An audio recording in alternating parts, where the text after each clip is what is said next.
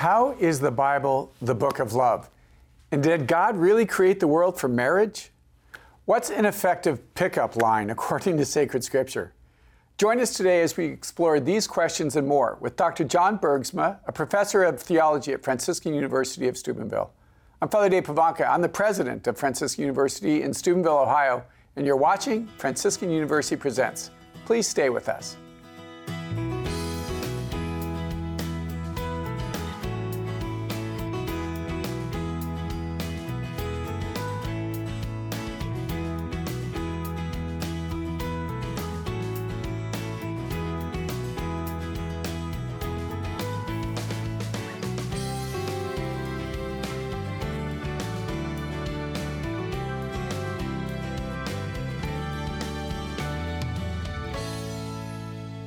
And welcome to Franciscan University Presents. I'm your host, Father Pivonka, and I'm president at Franciscan University in Steubenville. Today we'll be discussing what the Bible tells about God's love for us. I'm joined by our panelists, Dr. Regis Martin, professor of systematic theology here at Franciscan University, and Dr. Scott Hahn, who is the Father Michael Scanlon professor of biblical theology and the new evangelization here at Franciscan. I'm also pleased to welcome our guest, Dr. John Bergsma. Dr. Bergsma has taught biblical theology here at Franciscan University since 2004. Yes. Oh my gosh. Yeah. And he is the author of many books and articles on sacred scripture. Today we're going to be discussing his latest book, Love, Basics for Catholics, Illustrating God's Love for Us Throughout the Bible.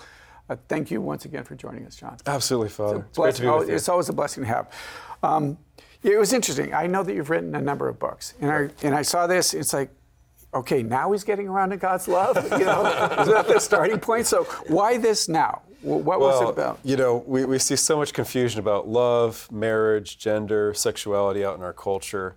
And this is nothing new. It's actually been going on for years. But finally, I had an opportunity to get around and try to get a book out that addresses that. Of course, it's been addressed by great books by many other people in different ways. But I really wanted to put out a book that briefly and in an impactful way summarized the story of Scripture as really about marriage. Yeah. Because ever since I began speaking, you mentioned I've been teaching here, the undergrad since 2004. Ever since I began teaching, especially Old Testament, it dawned on me, look, we begin the biblical story with a marriage in a garden between Adam and Eve. We end the biblical story with a marriage in a garden city between the Lamb and his bride in the book of Revelation. And right in the middle of Scripture, we have the Song of Songs, which is Solomon and his bride enjoying their wedding in a garden. So this is trying to tell us something, the beginning, the middle, and the end of God's book to us, his book of love.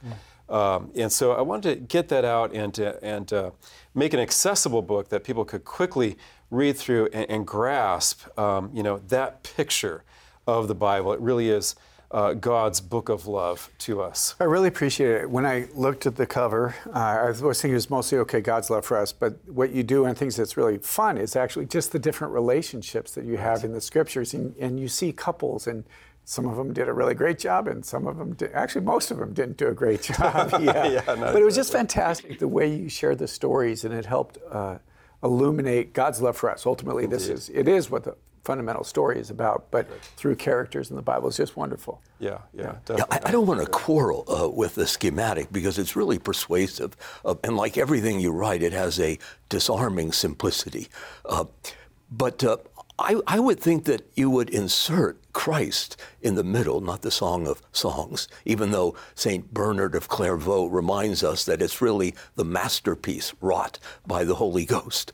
But I think Jesus would be the turning point between those two bookends of Eden and eternity. Well, indeed, but I think that the Song of Songs is all just about Jesus. He is the Son of David, the beloved one. That term, the bride continually calls her husband, her groom-to-be, beloved throughout the Song of Songs. And that's David in Hebrew. That's the consonants for David's name. So she's constantly saying, my David, my David. And so the song is set up to really be read about the Son of David who is to come, the great bridegroom. And so the Song of Songs is about Jesus and the church, and about us and our relationship with the Lord as well. But you maintain that marriage, again, was kind of always the plan, that God reveals himself. So just a little bit about that we find marriage in the garden and the relationship between God and his people and Adam and Eve. And it's, again, one of the things you do beautifully. It's not just about God's love, but it's about the nature of marriage and how that reveals love to one another, but also part of God's design in his creation. Yeah, indeed. I think that marriage is the icon of God's personhood in creation. It's like an icon of the Trinity, because what do you have in marriage? You have two persons totally open in love towards one another, and their love becomes a third person. And that's not exactly a model of the Trinity. First and second person, their love is the third. And so I often tell my students, marriage is the icon of the Trinity in the natural order. And so it's natural that the creation story begins that way and really culminates with marriage, because if you think about the 7 days of creation, what happens at the end? As St. Thomas Aquinas and Aristotle say, what's last in execution is first in intention. Yeah. So the ending is not a throwaway epilogue, it's really a climax. And what happens at the end is the creation of the bride, and then the bride being brought to Adam. And then Adam bursts into song, and you have the first lyric poetry, this at last is one of my bones, bone of my flesh. So you have this beautiful poetry that comes peeling out of Adam's mouth, and that marks that high point, really, of the creation story is marriage. And that's trying to tell us something, that marriage shows us something about the God that we worship, that he is a communion of persons. As John Paul II said, God is a family and not a solitude. Yeah, back in the 4th century, one of the great Cappadocians, St. Gregory Nazianzus, pointed out to the pneumatomachins, the ones who did not want to accept the full divinity of the Holy Spirit, that actually in the primordial moment when God was fashioning his own image and likeness in Adam, breathing into his nostrils the breath of life, Adam is something more than a creature. He really is, he is adopted. He's graced as a son. And then after he falls into the deep sleep, there proceeds Eve. And St. Gregory Nazianzus responded against the heretics, saying, there you have a person who is in the likeness of the Holy Spirit, proceeding from the Father and the Son. Yeah. And St. Methodius picks up on this and describes the Holy Spirit as the rib of the Logos, obviously echoing that sort of thing. Not implying that there is femininity in the Holy Spirit, but pointing out also, as the Catechism says, there's not masculinity in the Father or the Son until the Son becomes human. But these traits that we have in common with the animals, male and female, are raised and dignified, but they're not something that really is matched. It's paternity, it's filiation, and it's this power of love that is life-giving that marriage approximates in a way that is completely and exclusively unique. Nowhere else do you see human love expressed in a way that is life-giving. Yeah. And the Holy Spirit is the Lord and the giver of life. And so we have a lot more work, I suppose, to delve into that. Right. But at the same time, we could say that marriage really is something that images God in a way that has gone for a long time unnoticed, or at least neglected. If maybe we could descend from the sublime to the ridiculous, because you quote the monotones early on in the book, a perfectly forgettable vocal group from the late 1950s. Who wrote the Book of Love? I appreciate the fact that you didn't sing that. You just put it out there. Right. I mean, but it's very catchy. Nobody knows really who wrote the Book of Love. Right. I mean, well, they propose in the song, was it someone from above? And I think they're on the right track. But I mean, he's sort of lost in the mists of abstraction. But he assumes a face, a human form. He becomes man. And God as man literally is writing the Book of Love in his own life. And that's pretty astonishing. Right. So often the poets in popular culture hit upon something and have these intuitions that can really... And they wait for guys like you to explore it. Indeed. Yeah. But one of the things I think that you do is the relationship between and you said man and woman, because there's something about life-giving, the nature of life-giving, that God gives his life, breathes life, as you just talked about. So this wasn't just accidental, that Adam and Eve coming together, the two become one, create life, that is a part of marriage. Indeed. It's not just, and that's where today's culture has totally missed that part. It's just two people kind of love each other. That makes marriage. You would say absolutely not, that there has to be this man and woman openness to life. Yeah, it has to be openness to, God's love. And one man and one woman, not one and two, which causes a problem. Exactly. You'll go to, Yeah, exactly. I mean, it comes back to modeling the Trinity, and God's love is always open to life. And as John Paul II said, this is part of the deep reason why it is a sin to stop up the sources of life, because God's life is life. God's love is life-giving, and since we in marriage are called to model God, to be an imitatio Dei, then our love likewise needs to always be open you to life. manifest this, or rather God does, who's writing the story, in really some of the most charming ways. I didn't realize that Noah, when he staffs the boat, fills it with all kinds of creatures. They're all monogamous. They are. And that's why we have order and stability and peace on board. But outside, it's polygamous, and so we have chaos and despair. I had never thought of it like that. And maybe speak to that. You said the flood was a part of the reason was because of the polygamous nature. Indeed. I mean, when you get to Genesis 6, it says that the sons of God saw that the daughters of men were fair and took to them such as they chose, which means as many as they wanted. And so you have this proliferation of polygamy at the beginning of Genesis 6, which is a social pathology. It's a social illness. Having more than one wife causes all kinds of social chaos. A man having too many children properly to father, and they grow up wild, etc., and all the effects that has on society. And it gets so out of hand that it grieves the Lord in his heart. He needs to, as it were, press the reset button on human history. Yeah. Like we've got to wash everything clean and start over. But this was an insight, Father and Regis, that came to me from the Essenes and the Dead Sea Scrolls. Okay. The Essenes, who, contemporaries of our Lord, pondering the scriptures, one of their arguments for monogamy was Noah's fact that he only had one wife. So there are 8 people on the ark, right? Noah, his 3 sons, and 4 wives there, And then every animal that go on by 2 by 2.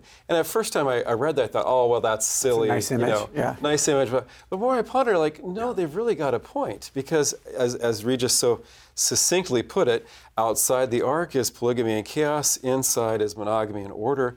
God clearly seems to be endorsing the order of monogamy and kind of restarting, because after all, he created Adam and Eve, not Adam, Eve, and Sally, or anything like this. He created one man and one woman. And that likewise, the Essenes recognized that the creational order of one man, one woman revealed God's plan. They called it the Yasod Habariya, the principle of creation. So striking, because our Lord appeals to the same thing in Matthew 19, going from the beginning it was not so, our Lord says in explaining marriage. Also, like the Essenes, going back to prior to the fall to understand God's highest and best for human society. The male-female animals coming in are for perpetuating the species, not because animals get married. Right. So the argument is by analogy, it goes so far and then falls short. But I think what you're pointing to in Genesis 6 is so significant, because polygamy actually originates, as you know, in Genesis 4. Outside the covenant line of Adam and then Seth, you have Cain, and then Lamech takes 2 wives and boasts about that, along with the violence that he threatens to anyone who would approach him. And so when the sons of God take the daughters of men, you have the Sethites. In other words, polygamy is now spilling into the church. The covenant line. The family of God. And at that point, the reset. So if you keep light and dark separate, if you keep sky and sea separate, if you keep the Sethites, the covenant folks, separate from those who are wicked, it's really when the mixed marriage, as it were. Even within the covenant line, the church, so to speak. Right, and I think the takeaway for us is that the church has got to enforce the law of Christ, teaching them to observe whatsoever I have commanded you. And if the church does that, it will remain separate, but it will also remain powerful and fruitful in its mission to the world. But also reinforce the law of nature, because polygamy is an affront to the dignity of created being. Yes. I mean, it's not a matter of taste. Some people like pizza, others pasta. Maybe you like a bow tie. Maybe somebody else wears a string tie or no tie at all. That's subjective and maybe even a little bit whimsical. But the order of nature is fixed. It's unalterable. And if you violate it, you invite disaster. Right, right. And this is one of the points I really wanted to get across in the book, that marriage is not something for us to decide, not even something for the Supreme Court to decide. Right. It's integral to God's mission for the human race. It's integral to the salvation story. And then would you say that looking in the Old Testament and the New, obviously, as well, that's why there's so much laws and so many prescriptions related to that, because they saw the integrity of that? Indeed. And you see the patriarchs expending so much effort to make sure that the next generation marries well. Why is that? It's because, as John Paul II says, salvation goes by way of the family. The church goes by way of the family. And so it's the perpetuation, the covenant line is going to come from the next generation. The next generation comes from solid marriages. And so we see Abraham bending over backwards to ensure that his heir, Isaac, has a godly wife in Rebecca. And that's one of my favorite love stories in Scripture. I mean, it's really all of a piece, isn't it? It is. I mean, the reason we argue against transgenderism is because the sexes are sort of unalterable. Yes. I mean, it's a kind of recalcitrant fact of nature that we have to take account of. And so in marriage, you're going to have one man, one woman. It's not rocket science. It's rooted in nature, the structure of being. Why don't we get it? Yeah. I mean, it's not just an aberration of behavior. It's a failure of vision. You don't see the truth, the way things are. Yeah. So maybe we will answer that question, why don't we get it, in our next session. So please stay with us. St. Thomas Aquinas points out that what is last in execution is first in intention. In other words, the final step of a process is what you are hoping to achieve the whole time. For example, receiving your diploma on stage might be the last action of your high school career, but it was your goal from the beginning. So the marriage of Adam and Eve was the goal of all creation, even though it was the last action. Love Basics for Catholics, Illustrating God's Love for Us Throughout the Bible, by Dr. John Bergsma.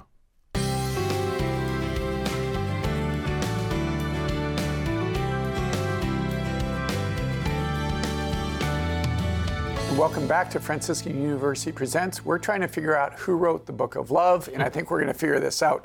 But Regis, you had just a thought or reflection about the natural order. Yeah, I mean, it suddenly struck me that in the book of Proverbs, we're reminded that without vision, a people perish. Vision has to do with the truth, seeing things as they are, reality. And you strike a congruity, a marriage really, between your perception of what is and what is. And you draw that connection, and we see the nature of reality in the very structure of the human person, male or female. I mean, it's not negotiable. There's not a third option. It's one or the other. And God is the author of being, and so he inscribes a certain grammar, a syntax, into the constitution of that being, and we ignore it at our peril, and that's what we're seeing today. Indeed, yeah. But we need grace to see that, and it reminds me of John Paul II's phrase that Christ reveals man to man. In other words, we have to look at Christ to even understand ourselves, and we can miss such basic things as the superiority of a monogamous marriage. Right. It seems that in hindsight, with the grace of Christ, it seems obvious to us, and yet without the grace of Christ, as human history has shown, we go very wrong in that that way. This idea that Christ reveals man to himself, I think, is something that helps us to understand that the natural law is not what Christ is meant to restore. We are saved by the law of Christ, which takes up into itself the natural law, but also clarifies it so that people who are affected by sin in the Old Testament and yet are part of the saving plan, of the covenant. You have in Genesis, you can count on one hand the number of monogamists. You have Noah, you have Isaac, but Abraham has one wife and two concubines. Jacob has 2 wives and 2 concubines. Solomon has 700 wives and 300 concubines. See where that got him. And so you can see, the prohibition in Deuteronomy 17, as you know, is not to multiply wives for yourself, especially for the king. But it's one of those accommodations to the weakness of human nature after the fall and prior to the incarnation. When Aquinas, for example, is working on proving monogamy, he applies himself to the natural law and seeks to demonstrate it, and then raises the objections, and he realizes that you can't really refute all of them, and so he just resorts to the fact that, okay, in the beginning, God did this, and Christ fulfilled it, and so Christ and the church are monogamous. So therefore, whatever you do with the law of Moses and the permissions there, you have the law of Christ. Yeah. Right. And the incarnation then gives us the grace through the sacrament of matrimony, not to make it easy, but to make it possible to do what even the patriarchs and the prophets and the kings weren't able to do. I would add to that, even in the Old Testament narrative, though, when we read the narrative, we see that every time someone takes a second wife, it does not lead to good things. Yeah. Genesis 16, where Abraham takes Hagar as a second wife, there's language there that recalls the fall from Genesis 3, leads to massive trouble. God has to intervene to fix that situation. The multiple wives. Jacob never wanted more than Rachel. That's right. Everybody else was foisted on him. Right. And then it causes massive grief that takes the rest of Genesis to kind of calm that all down and get the brothers to... And the brothers of Joseph, strictly speaking, are half-brothers. They are. Precisely because they're sons of Leah. They hate the only son of Rachel, knowing that that was the one that Jacob really wanted to marry in the first place. I wouldn't want to suggest that celibacy could be an impediment to understanding marriage, because you think of Caravant and Father Dave and Pope St. John Paul. Nobody understood human love better than John Paul II and the logic of the gift. And you don't even have to be a woman to understand the feminine mystique. Shakespeare gave us Juliet, and that was an incomparable insight into her mystery. But I think maybe if Thomas Aquinas had been married, it would have been indicated to him by his wife that I'm not going to put up with competition here. You can't share me with several other girls who may be more attractive than I. I mean, you're tempted after your first fight. Maybe I need to go elsewhere because I'll find someone a little more amenable. But that's poppycock. You know that it's not natural. It's perverse to have more than one. Right, yeah.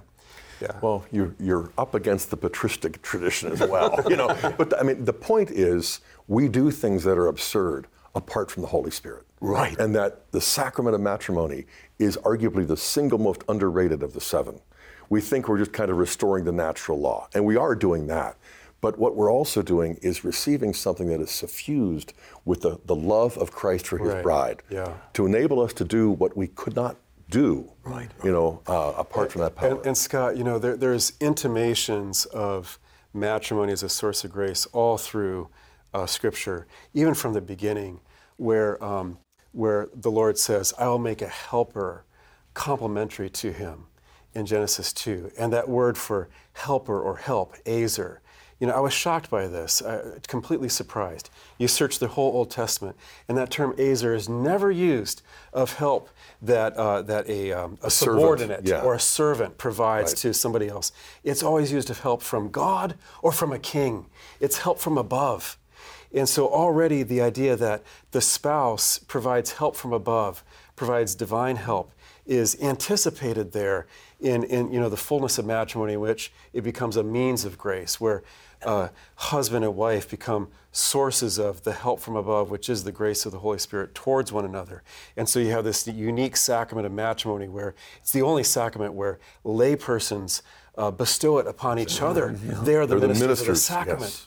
Yeah, Maybe it's to remarkable. just go with that a little bit, the idea of the marriage, the ceremony, the sacrament, that you make reference in Sinai, that there's actually a marriage that takes place in that. So maybe speak to that, and how is that a marriage? How do we see that as a marriage? Who's getting married? Right. The whole Sinai event. Sure. So Sinai is central to the Old Testament and to the Jewish understanding of their relationship to God. Better to say the Israelite understanding of their relationship to God.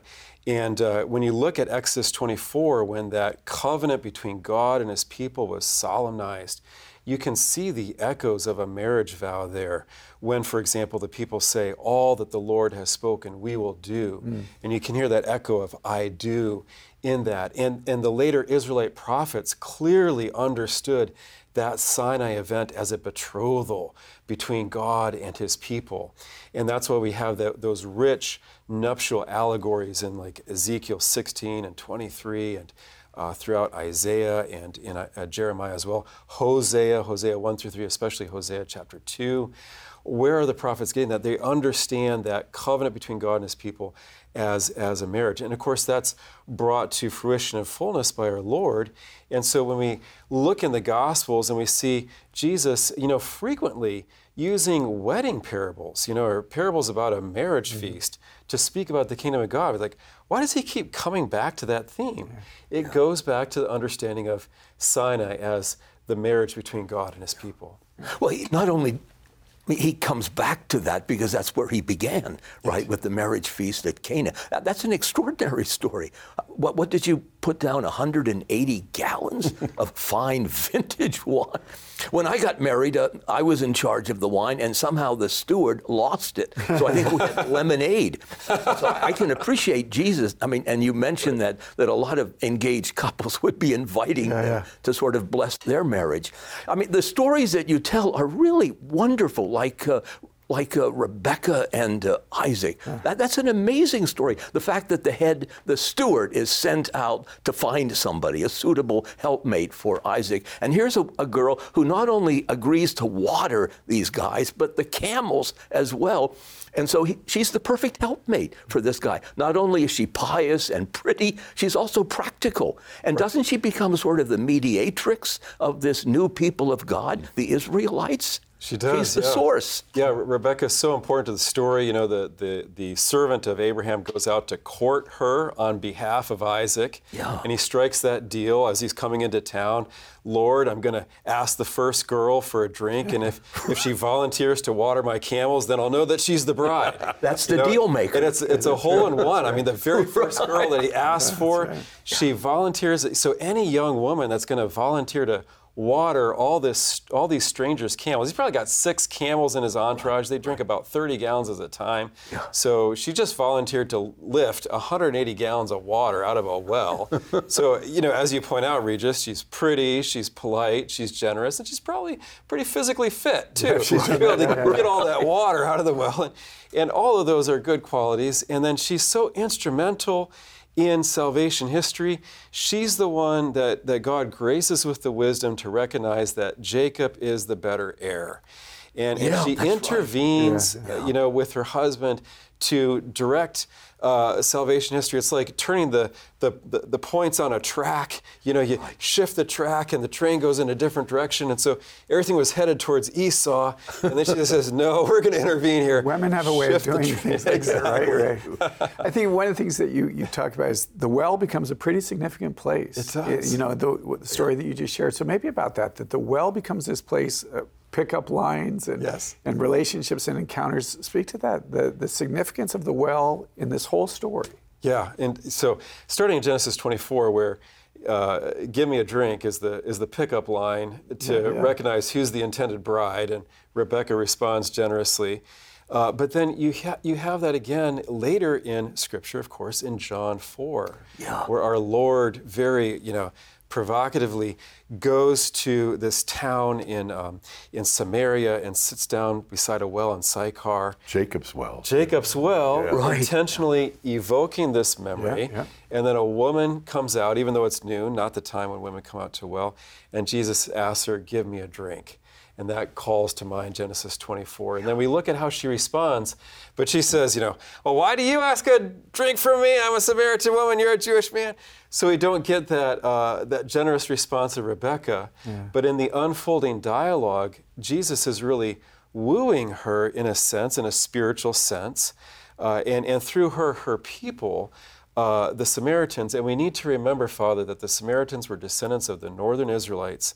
And what lies behind that whole dialogue in John 4, where Jesus draws that woman towards himself to recognize him as the Messiah, and then she goes and evangelizes the town, and the whole town comes to recognize him as the Messiah. And remember, the Messiah is a bridegroom. That's the Song of Songs, okay?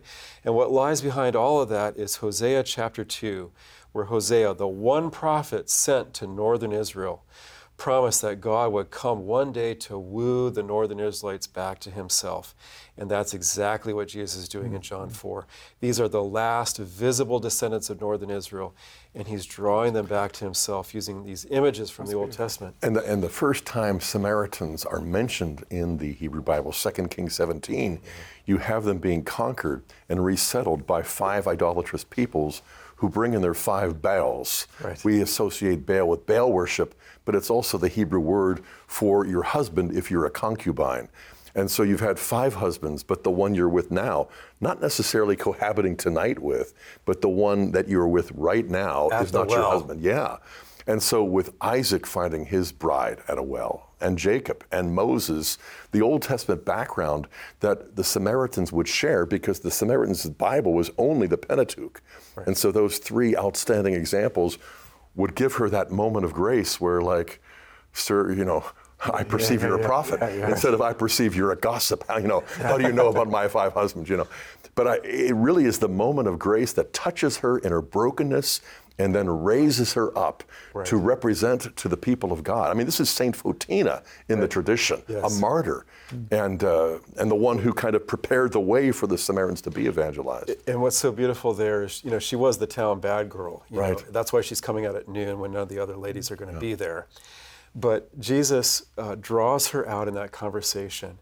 And when she finally expresses that deep down, she herself has been waiting for the Messiah. Yeah. Right. She says, when the Messiah comes, he will explain all things.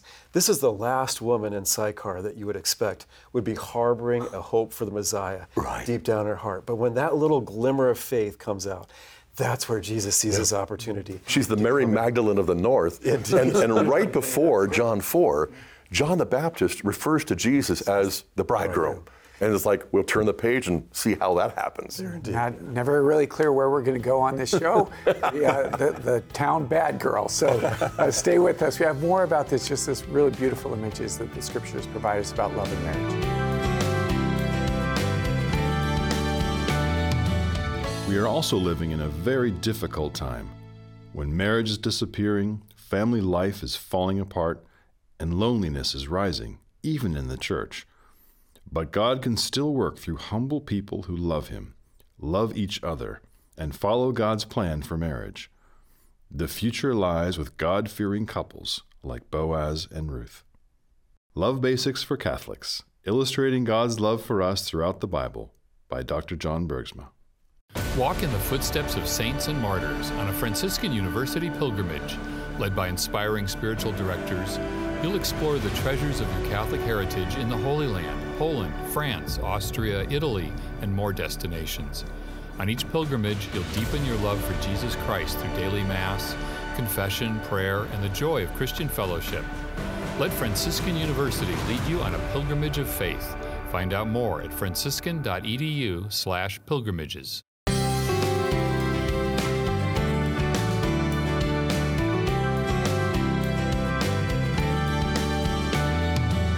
Welcome back, and thank you for joining us. You're watching Franciscan University Presents, which we record here at the ComArt studio at Franciscan University of Steubenville.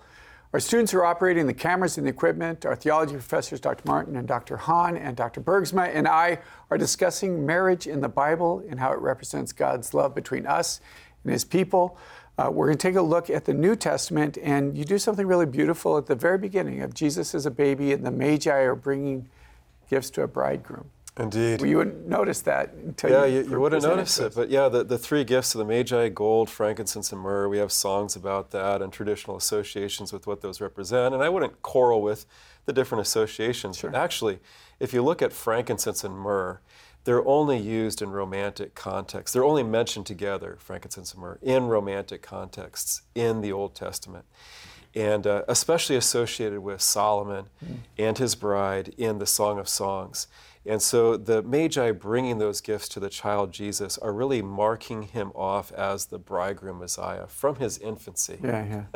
So you talk about that Jesus, we understand now that Jesus and we are the bride, that He is the bridegroom. And you on numerous occasions, his first miracle being at the wedding of Cana. So you make this connection between he is the bridegroom.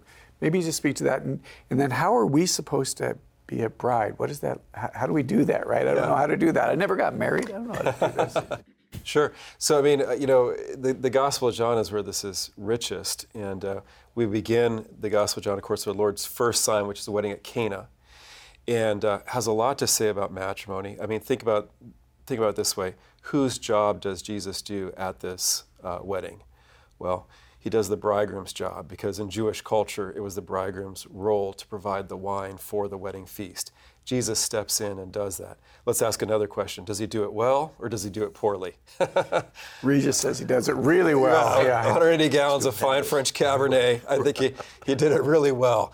And so at that opening miracle in John, he reveals himself as the supernatural bridegroom. And in Judaism, a bridegroom was supposed to bring joy to his wife based on the command in Deuteronomy 24 that a bridegroom was to be free for 1 year, the first year of marriage, to gladden his wife. And wine is the source of gladness in the Old Testament. Psalm 104 says that wine gladdens the heart of men. So there's also that, looking at this through Jewish eyes, Jesus is the one who brings this abundance of wine, which is joy. Overabundance. An overabundance to this bridal people at this Cana wedding feast. And that episode at the beginning of John is parallel to the cross, ironically, because Jesus mentions, "My hour has not yet come," when the Blessed Mother asks him indirectly to provide wine. That Jesus' response, "My hour has not yet come," implies that an hour is going to come when he's going to provide truly for this lack of wine. And of course, the hour in the Gospel of John is the hour of the Passion. And so when we move from Cana to the cross, there on the cross we see our Lord saying, "I thirst," which picks up John 4, which picks up Genesis 24. And St. Teresa of Calcutta intuited what our Lord was really asking there. He was really asking for the love of humanity. He has come as the bridegroom of the whole human race, and he asks for the bride to step forward and respond to his thirst. The thing that you did beautifully is that the Lord in his generosity gives us this wonderful French cab, right? And what we give is some wine, and that's enough? Right. Yeah, it says when he thirsts, they have some oxos there in Greek, some soured wine. They put it in a sponge. Have you ever tried to drink from a sponge? I have.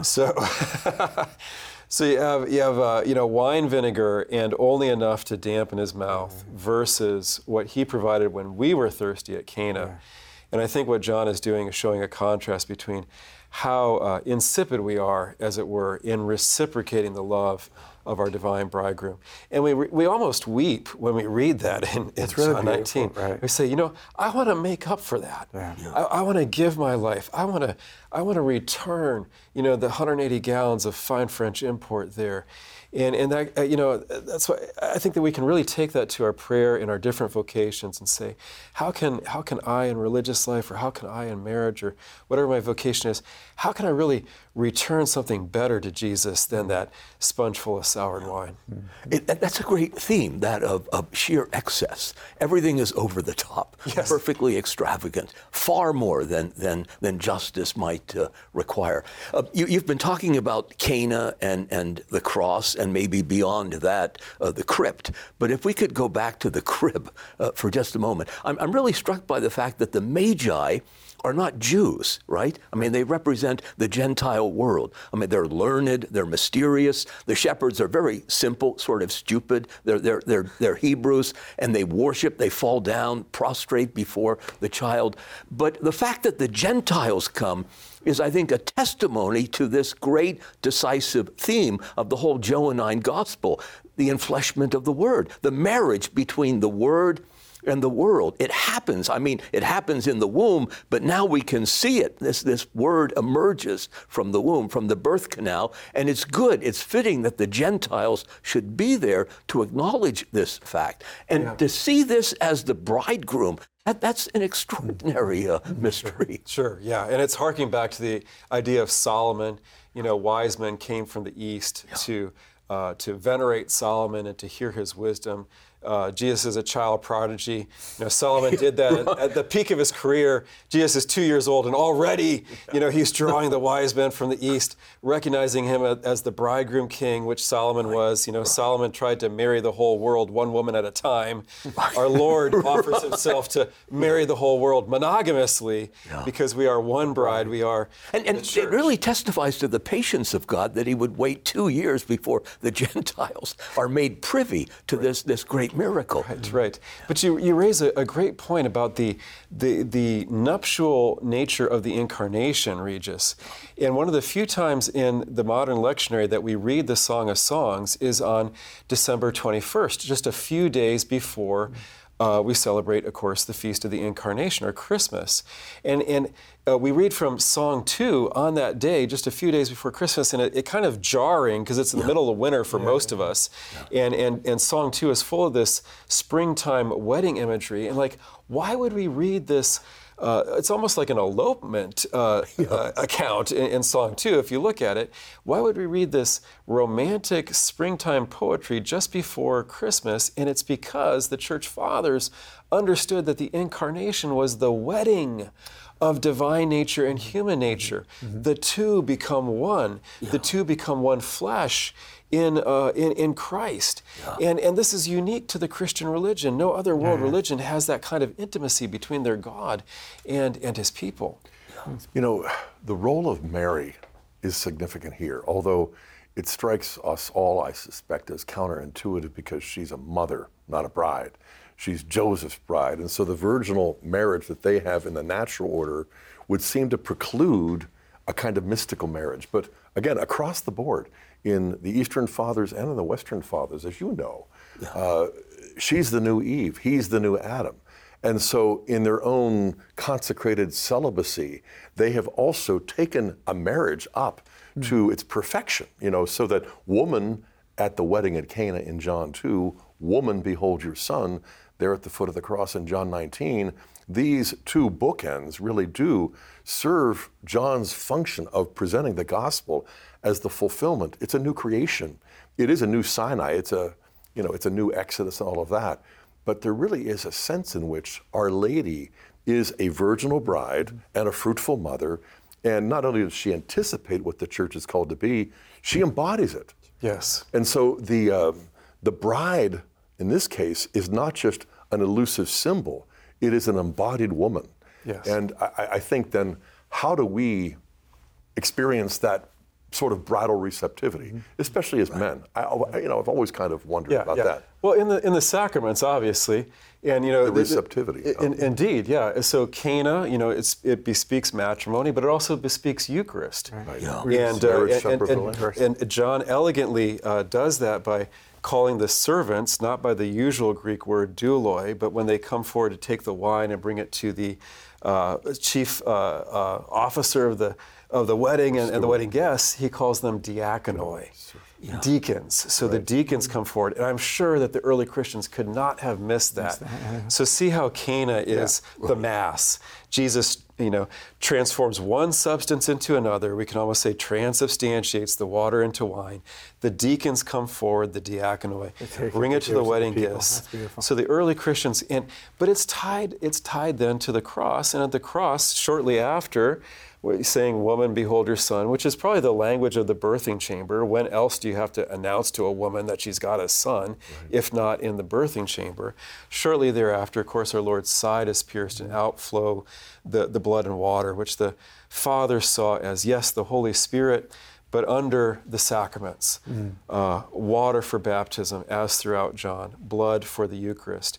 And so how do we experience Christ as our spouse? It's at Mass. It's when we take his body into our own, when we receive the sacred host, when we drink from the cup, his body and blood. Only in matrimony and Eucharist do you have these unions, unions of bodies. That's beautiful. John emphasizes the signs too, and it's a throwback to Exodus, where Moses performs the signs.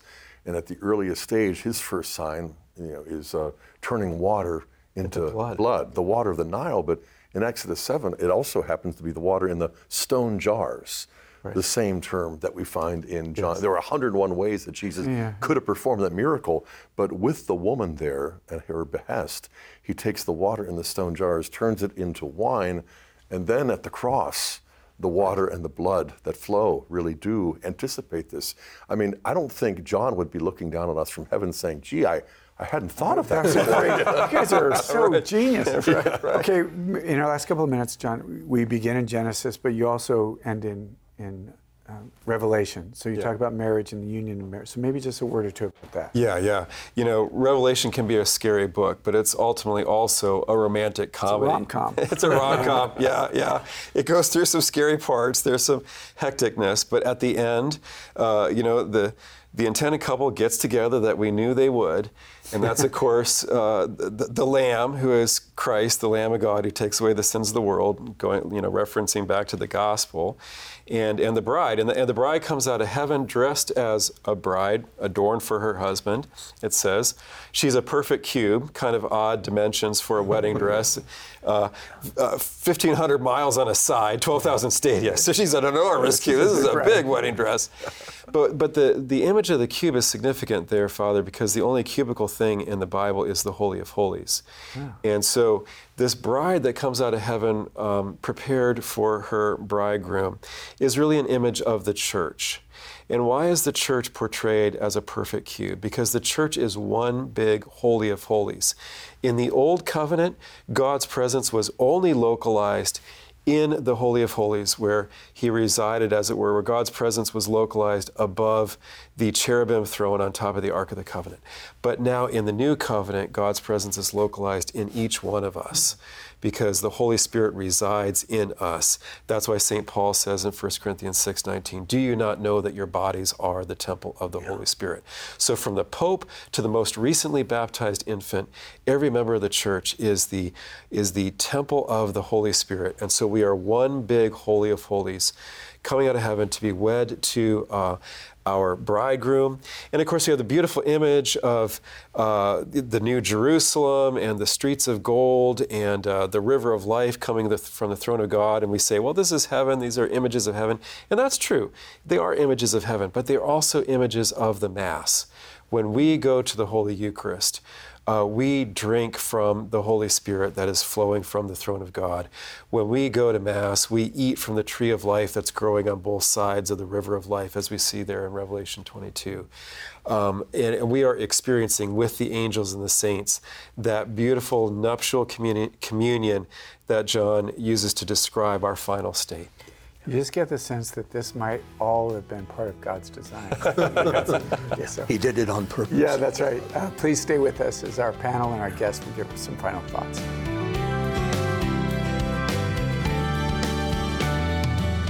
The whole drama of Jesus' passion is the story of the bridegroom giving his body to and for his bride. In his death, Jesus gave us his body so that we could be saved for eternal life.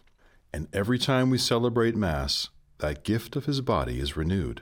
At Mass, he thirsts for our love, even as he satisfies our thirst for God's grace. And we should return his love to him, satisfying his thirst as he satisfies ours. Because of this, the Mass is called the Wedding Feast of the Lamb. Love Basics for Catholics, Illustrating God's Love for Us Throughout the Bible, by Dr. John Bergsma. When you see the world through a Catholic lens, you see God's hand at work in human history. You see the true, the good, the beautiful. Franciscan University of Steubenville's Master of Arts in Catholic Studies is an online program that offers courses in literature, biology, art, theology, psychology, all taught from a distinctively Catholic perspective so you can see the world with Catholic eyes. Find out more about the Masters in Catholic Studies. Go to franciscan.edu/MCS. The Catholic faith teaches that God is a communion of three persons. The bond of love between the first two persons is so strong that it becomes the third person. Marriage is like that. The love of two persons becomes embodied in a third, the child. In this way, marriage becomes an image, an icon of God. Love Basics for Catholics, Illustrating God's Love for Us Throughout the Bible, by Dr. John Bergsma.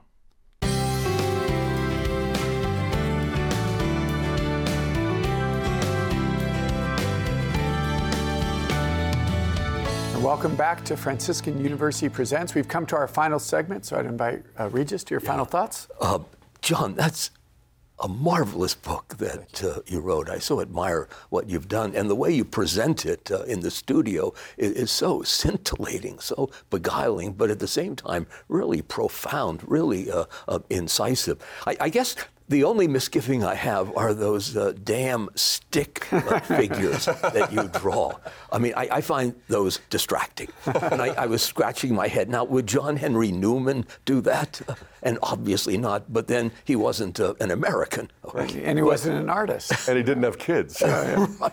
But I mean, the book itself is tremendous. And I'm learning so many things in the conversation, like rom-com. I had no idea what the hell that meant, but it means a romantic comedy, right? Sort of like what Dante wrote. It ends on a happy note. The outcome is good. I mean, the guy begins in a dark wood, but when he ends, he's ravished by the Blessed Trinity. I mean, why shouldn't that somehow replicate in the imaginative order what in fact took place in the real order of grace? I mean, that's the order that we're dealing with, grace. It doesn't wipe out nature, but it perfects it. And you describe it so well with that theme of spousal love that I'm just completely captivated by it. I hope you sell a great number of books, and in the second edition, just leave the stick figures on the floor.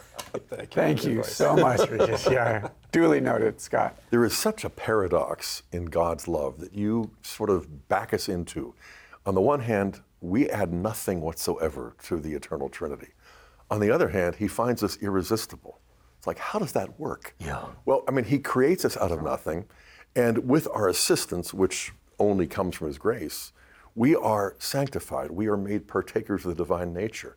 Talk about a romantic comedy. Yeah. I mean, but I also want to underscore something that is much more mundane, and that is the series of books, of which this is now the most recent. You did Bible Basics for Catholics, you did New Testament Basics for Catholics, Psalms Basics for Catholics, and the Book of Psalms, and now Love Basics. Am I forgetting one? No, that's all. Okay. I mean, and the cumulative effect of these books is people read this and they see a massive amount of scholarship distilled in the most winsome way. Yeah. And I would also want to say that you have published 4 volumes called The Word of the Lord for year A, year B, year C, and what is the other one? Feasts and Solemnities and Feasts, yeah. And, you know, we've done these shows together, you and I, for the St. Paul Center, but what I find is that clergy pick up those volumes, Word of the Lord, and they're going to be tempted just simply to read them for the homily. But instead, they're sort of inspired, they're inseminated, they're uplifted. Lay people, too. And so to take the biblical scholarship that you got at Calvin and Notre Dame and that you impart to our students here at Franciscan, it is just such a grace. Talk about fruitful receptivity. And it's almost excessive too. So I should have asked you to plug your ears so that I could plug your books. But I really want to just give thanks to you and even more to our Lord and the Holy Spirit for inspiring you, because I know how little time you have, and I also know how you turn it into French Cab, or Christ does through you. Yeah, indeed. Okay, wonderful, thank you. Final thoughts? Yeah, sure. Well, you know, despite Regis's protests, I really do have an affection for the stick figures. And, you know, this developed out of, you know, trying to keep 18 to 22-year-olds awake for a 75-minute period, you know, and doodling on the board, you know, and I stand in front of the image as I'm writing, and then they're craning their necks to see what is he doing, you know. It really helps. But I'm a visual learner, and I like an image to give me a mental hook to hang some thoughts on. And I also find that the stick figures are disarming. They, you know, we often find the Bible intimidating. Folks are like, oh, I'm going to write a book about the Bible, you know. And but when they see, oh, you know, it's got some artwork to it, you know, it's, you know, and when people relax, I think it's disarming. Yeah. When people relax, I think we learn better when we're relaxed. And but you know, seriously, Father, I do hope that a lot of people will read the book, not just because I'd like to sell them, and my wife does the family finances. That's great. She's always encouraged me to push books. But more broadly, this gives the narrative that is the basis for the ethics of marriage. You know, we just had Jordan Peterson over at Franciscan not long ago. You interviewed him, and he gave this long talk where he basically said that ethics comes from story. And if we don't have a macro story of the world, we don't have a narrative about all of the universe, then we lose universal ethics, we lose universal morality. And so he's made this shift in his own career towards looking at Scripture, because he argues the Bible is the only viable meta-narrative by which we can have social ethics, etc. And that's all, kind of sophisticated way of saying, but you got to know the story to know what's right and wrong. Right. And so this is retelling the story of marriage from the beginning of time to the end of time, quite literally, so that we can get marriage right. Because as John Paul II says, the church goes by way of the family. We got to get marriage right so that we get family right, and so we get church right. Amen. Thank you so much. It's always a pleasure to have you with us. If you would like more information on today's topic, we have a free handout, an article written by Dr. Bergsma on the book of Ruth. The article is titled, dare I say, Chick Flick with Matrimonial Message. Yeah. Perfect. Fantastic. If you just go to faithandreason.com/presents or call the number we'll provide momentarily. And I will just say I was in China a number of years ago working with the underground church, and somebody had mentioned that I was from Franciscan University, and somebody said, there's a professor there. He writes books and he draws stick figures. So Regis, Right. Okay? They had confused you with Confucius. All the way over there. His artwork is captivating people. Yeah. I must say, reading your book first, I thoroughly enjoyed it. But it made me, honestly, when I was done with it, I was really grateful for my mom and dad. When it was all said, is that, I just think of my home that I grew up with, a father, a mother, safety, love, discipline, all of the things that it's supposed to. And then just in the world today, I recently did a wedding, and unfortunately the bride's parents were divorced. And just the complicatedness, that became complicated. There was the stepfather and the stepmother and this, and where they're going to sit, and just this, you could see her being torn about where, and so I was just profoundly grateful for, obviously, my mom and my dad in what they provided for me, and then how that has ultimately revealed the Lord to me and His love for me and His security for me and a safe place for me. And it just takes me back to the whole design of family and marriage and God's revealing Himself for us. So I was just profoundly grateful for that. And the other is, as you alluded to a couple times, just the craziness that we find ourselves in. So in the midst of all this, I think this was a beautiful opportunity for us to refocus those things that I think instinctively we know, but you provide an insight and clarity and simplicity that I think was really, really compelling. So I'm profoundly grateful for that. And maybe just as we begin to conclude, just to pray for the couples, pray for the sacrament of marriage and the blessing and the order that it brings to us in the culture in our church, and for the confusion that we find ourselves. So, Heavenly Father, we ask your blessing, particularly upon those men and women who are viewing our program that are married, that you'd pour out your grace upon them. We pray for those whose marriage has suffered, or those who, for one reason or another, their marriage has come to an end. Lord, that you'd pour out your Holy Spirit to bring your healing, your grace, and your peace. We thank you for the gift of marriage. We thank you for your love for us and the way that you continue to draw us to yourself. May Almighty God pour His blessings upon you, the Father, the Son, and the Holy Spirit. Amen. Amen. And thanks for your time. Download a free handout on today's topic at faithandreason.com/presents. You can also watch past episodes of Franciscan University Presents or request the handout by emailing us at presents@franciscan.edu. Or reach us by phone for today's handout by calling 800-783-6447. That's 800-783-6447.